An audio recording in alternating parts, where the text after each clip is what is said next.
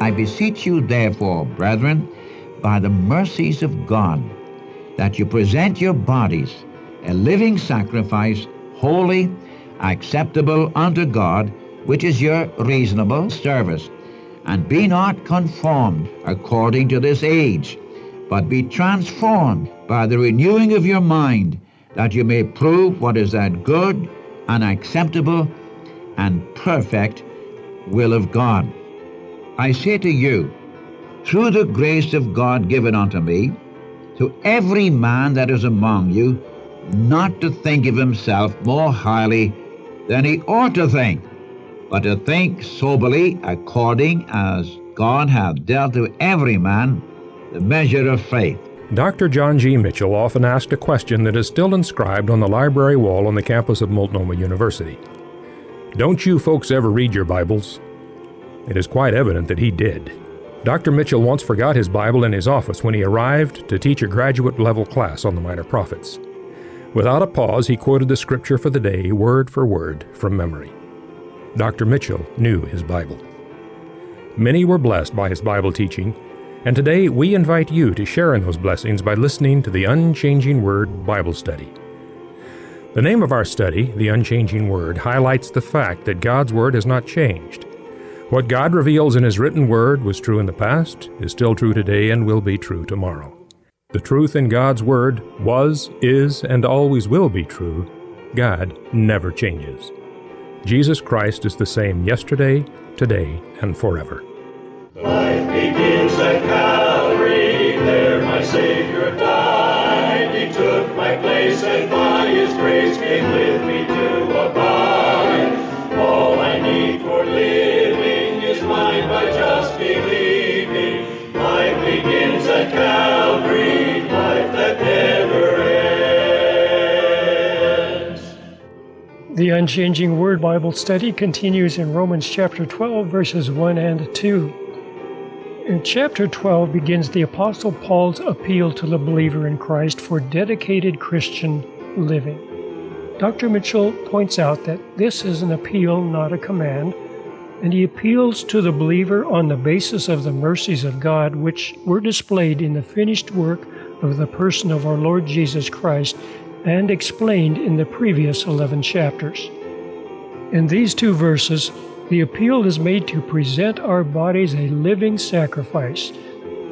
And as one has said in times past, the problem with the living sacrifice is that it tends to want to crawl off of the altar.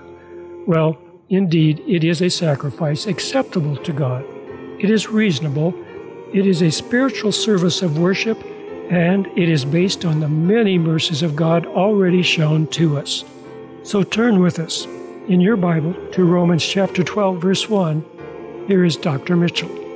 Thank you. Good day, friends. We come again for a time of fellowshipping together in the Word of God. Isn't it wonderful that you and I can sit down and think about some of the most marvelous things in God's universe, to think that we have a God who is not only sovereign and supreme, but He's full of grace and truth. And as we have in our past lessons been dealing with the depth of the riches of the wisdom and knowledge of God, how unsearchable are His judgments and His ways past finding out, and how true it is as you take these first 11 chapters of the book of Romans and begin to realize, first of all, the objective truth which is given to us of how man was fit for hell, given over to uncleanness, to vile affections, to a reprobate mind, and by faith in the Lord Jesus Christ have not only had our sins forgiven and delivered from death and delivered from the powers of hell, but to be able to stand in the presence of God in all the righteousness and beauty of Christ. And then to know in chapters 5, 6, and 7 that through the death of our Savior, we have been delivered. The relationship between us and the old Adamic race under judgment has been severed once for all. That death has no more dominion over a believer. Then in chapter 6, the death of Christ has severed the relationship to sin as a master in our lives. Then in chapter 7, we've been delivered from the law and its bondage. And when we came to chapter 8, we went to the heights of the wonder of it all, that we're going to stand in the presence of God, and no created intelligence in the universe can produce any evidence of our sinfulness, any evidence of our transgressions. Indeed, we stand before God in all the righteousness of Christ. So the question is raised, who can lay anything to the charge of God's elect? When God is pronounced as righteous, what can man say? What can demons say? What can angels say? When God has pronounced us righteous. And then to know that there's nothing in all the universe can separate the believer from the love of God in Christ Jesus. And then to know that God was righteous in his dealings with Israel. In chapter 9, he chose them to be his witnesses to the nations of the earth. And because of their works and egotism and self-righteousness, you remember they were cast off because of their disobedience. And in chapter 10, he talked about a personal salvation and a universal salvation for either Jew or Gentile, individuals. In chapter 11, he picked up the nation again, and he's going to restore the nation, and he's going to deal with the Gentile nations. And then we found out that God's whole purpose and program is going to be completed and consummated. There's nothing in all God's universe is going to change or contort the purpose of God, what he's going to do down through the ages. And we are living in a place called time, a brief breath of time in eternity. And yet he's working out a tremendous, wonderful program for the display of his grace and the manifestation of his mercy, and to make you and me the objects of his love and affection. Now, what would you do when you think of such things? So we come to chapter 12. And here we have the appeal of the grace of God in our relationship to God himself. Now, from chapter 12 of Romans through the end of the book, through chapter 16, we have the walk of the believer, or the righteousness of God displayed in his people. And we follow it through. For example, if I may just give you a rundown on it, we see our responsibility to God, to each other in the Church of Christ, to society, to the powers that be, to governments, to the weaker brethren, and so on down to these chapters. It's going to be a wonderful thing to realize now. Now he begins to appeal. All that we have had from chapter 1 right through chapter 11, we have had, for the most part, what God has done for us. Now, starting in chapter 12, as Christians, as the children of God, what we can do to glorify God here on earth. Now he begins to appeal to our wills, to those of us who love the Savior. He's given to us the capacity by the Spirit of God to glorify him among men. Think of it, dear Christian friend. He wants you and me to be the channels to express to the world something of his love, of his grace, of his compassion, of his tenderness to men. God still loves men and women. Remember that. God still loves them. And how is he going to display himself except through you and through me? And what shall our response be? Now let me read then verses 1 and 2 of chapter 12. I read, I beseech you therefore, brethren, by the mercies of God, that you present your bodies a living sacrifice, holy, acceptable unto God, which is your reasonable, logical service. And be not conformed, do not be fashioned according to this age, but be transformed, be transfigured by the renewing of your mind, that you may prove what is that good and acceptable and perfect will of God. Now here you have the beseechings of grace. I beseech you, therefore, brethren, by the mercies of God. It's not like the law demanding you to do something. You remember the law demanded, but this is the entreaty of grace, not to receive something, but because we are his children, let us give ourselves to him. Because we are his children, let us be obedient to his word. It's not a command. He doesn't command you, but it's a plea for personal dedication to God. The word here is parakaleo, which means an entreaty, The grace of God is entreating us, the beseechings of grace. You remember in Ephesians 4:1, the Apostle Paul, I, the prisoner of Jesus Christ for you Gentiles, beseech you that you walk worthy of the vocation wherewith you're called. Not to receive something, but to show forth something of the wonderful, wonderful grace of God. Likewise in 2 Corinthians chapter 10, the first verse, when Paul says, I beseech you by the gentleness and the meekness of Christ. And the ground for such a dedication is the mercies of God, the compassion of God. And I needn't go through these first 8 chapters again, but as we think of it, may we experience what Paul said when he said, if we be beside ourselves, it's to God. If we're sober, it's for your cause, for the love of Christ overmasters me. Not my love for Christ, but his love for me. You know, I think sometimes that we who have been on the way for many, many years have lost that fervency, that freshness, that sweetness of love for the Savior. How about you, my friend? I'm not questioning your faith in the Savior. I'm not questioning your salvation or your standing before God. All I ask is, how much do you love him? How much do you love him? Now you're willing, is your love big enough so that you would say, Lord, I'm going to dedicate myself to you. I'm going to give myself over to you. All that I am and all that I have, when I think of your mercy, you've been rich in mercy toward us. You've been rich in grace toward us.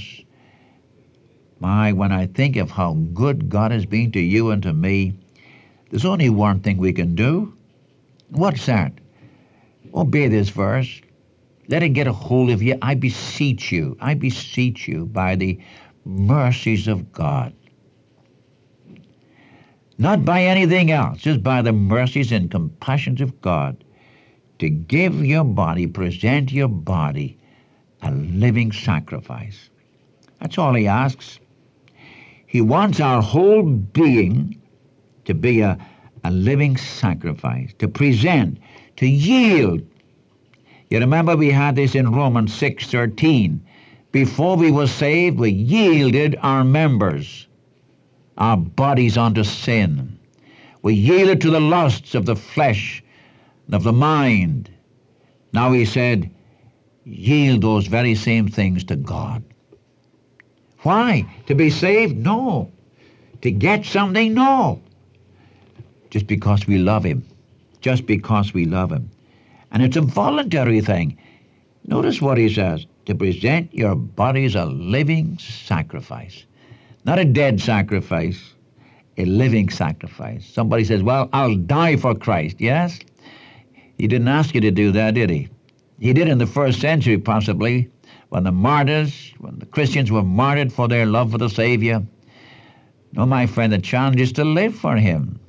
In the midst of a world that has no place for him.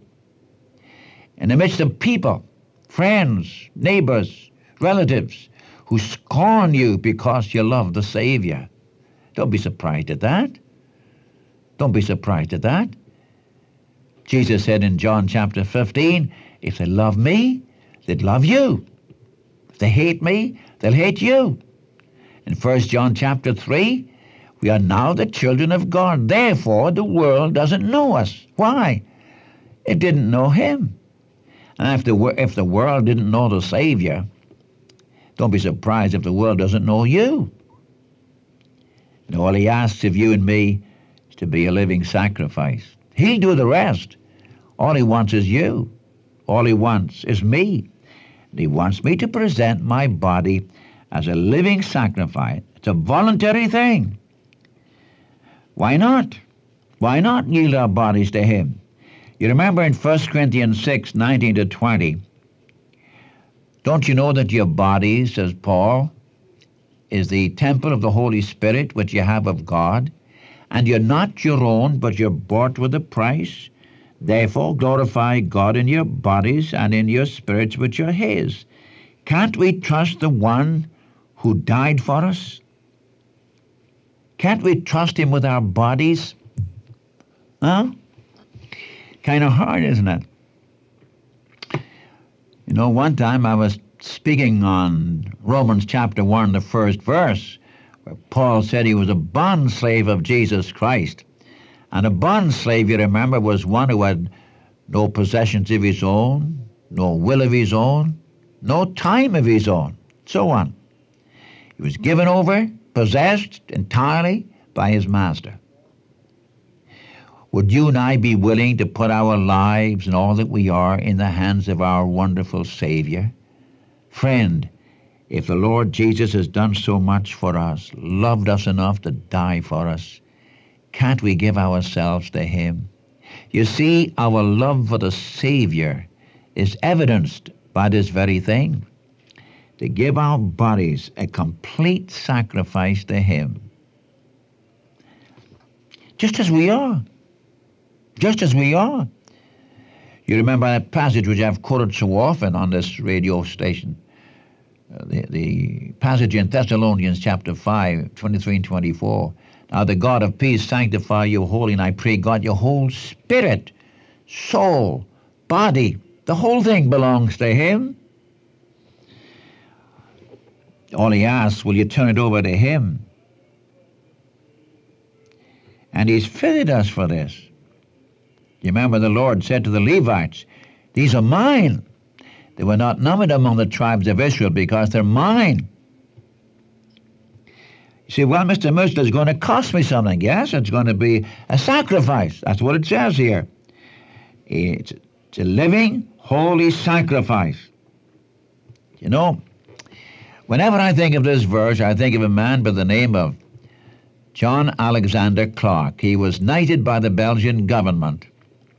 Mr. Clark was in Portland quite a few years ago, and I'll never forget him because, to my mind, he was one of the outstanding missionaries that I've ever met in my life. He had spent his lifetime in the Congo, in Africa. And in those days when he went out to Africa, he would get off at the coast, get off the ship at the coast, and he would hike in. He would employ a number of these Negro men and women, and they would carry his goods. And they would eat by the fireside at night and so forth and so on. And he was telling us of how he learned words as he went along. And then after many, many years of being in Africa, he said that he was sitting in front of his kraal or his hut one day when he heard the screaming of a woman down in the village. And he ran down into the village and came into this kraal where a dear woman had reached over with her pipe to light her pipe at the fire. For some reason, she fell into the fire. And to protect her face, she put her arm in front of her face. And of course, the arm was very severely burned. And Mr. Clark put some medicine upon her arm, bandaged it up, took care of her, and so on. And then for quite a number of weeks, he would go daily over to this hut, and he would take this woman's arm and massage it and work on it and so forth until it became usable. And weeks went by, months went by, and came fall. And he was sitting in front of his hut one day when a woman came down from the village with a very, very large basket full of corn on top of her head. And she came right to him and put the big basket down with the corn and said to him, "This is your corn." He said, "Oh, no, it isn't. It's not my corn. I'll buy it from you, though." No, I can't sell this corn. It's your corn." "No," he said, "it's not my corn, but I'd be very happy to buy it from you." "No," she said, "you don't understand. This corn is your corn. This arm is your arm. You're the one who saved this arm. It's your arm. This arm prepared the ground. This, your arm, put the seed in, cultivated the soil, gathered in the harvest. This arm is your arm. This corn is your corn." I've never forgotten that, and that's about 40 years ago. You know, some things really stick. I never forgot that because Jesus Christ gave himself for us. all to us. Can we not give ourselves to him? So we become his arm. He redeemed us from the fire. He bought us with his own precious blood. He sacrificed to save you and me. And the least I can do, the least you can do, is to offer yourself as a living sacrifice, holy, acceptable unto God. It's a very practical thing. It's a very logical thing. It's our logical service. Have you done that, my friend? Why not? For out of this spiritual worship comes our service.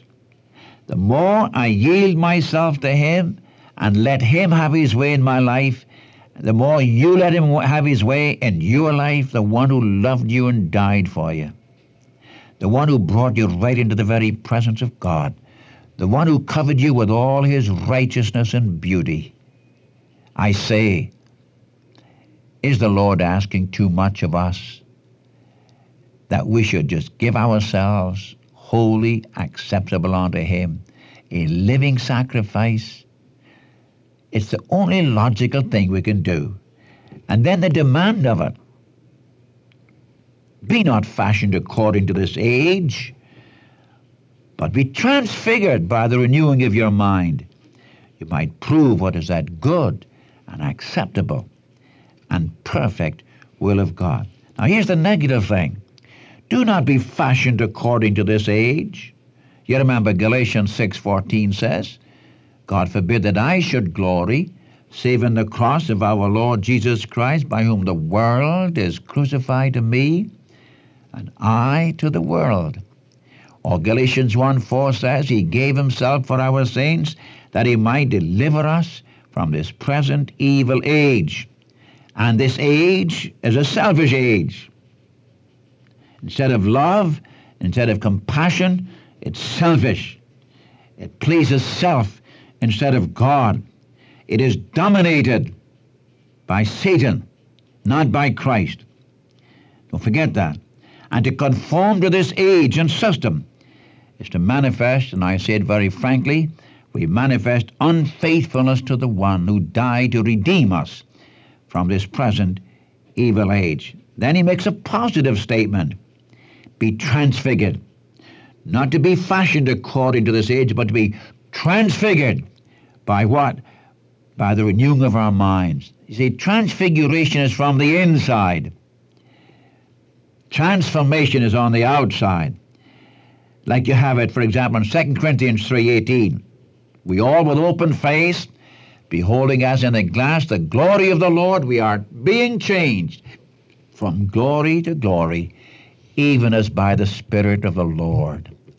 Oh, listen, let me ask you a question, friend.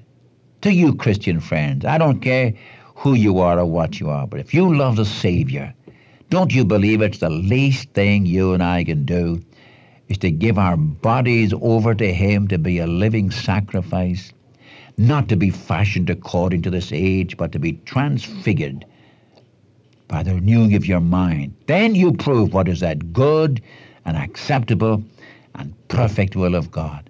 And I would beseech you, by the grace of God, to put yourself, all that you are and have, in the hands of your wonderful Savior.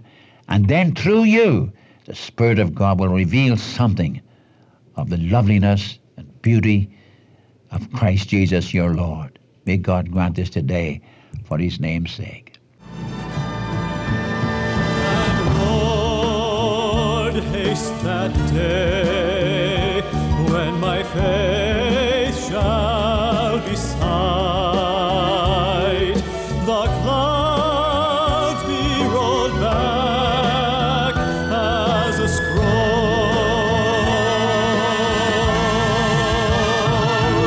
The trump shall resound, and the Lord shall descend.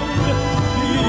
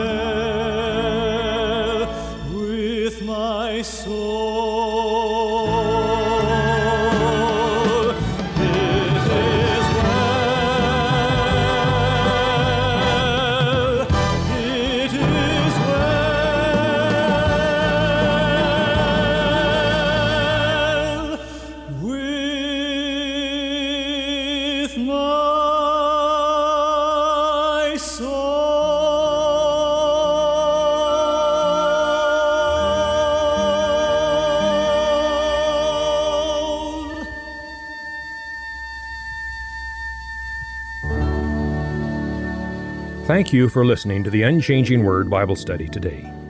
And so until next time, this is the Unchanging Word Bible broadcast. Life begins at Calvary.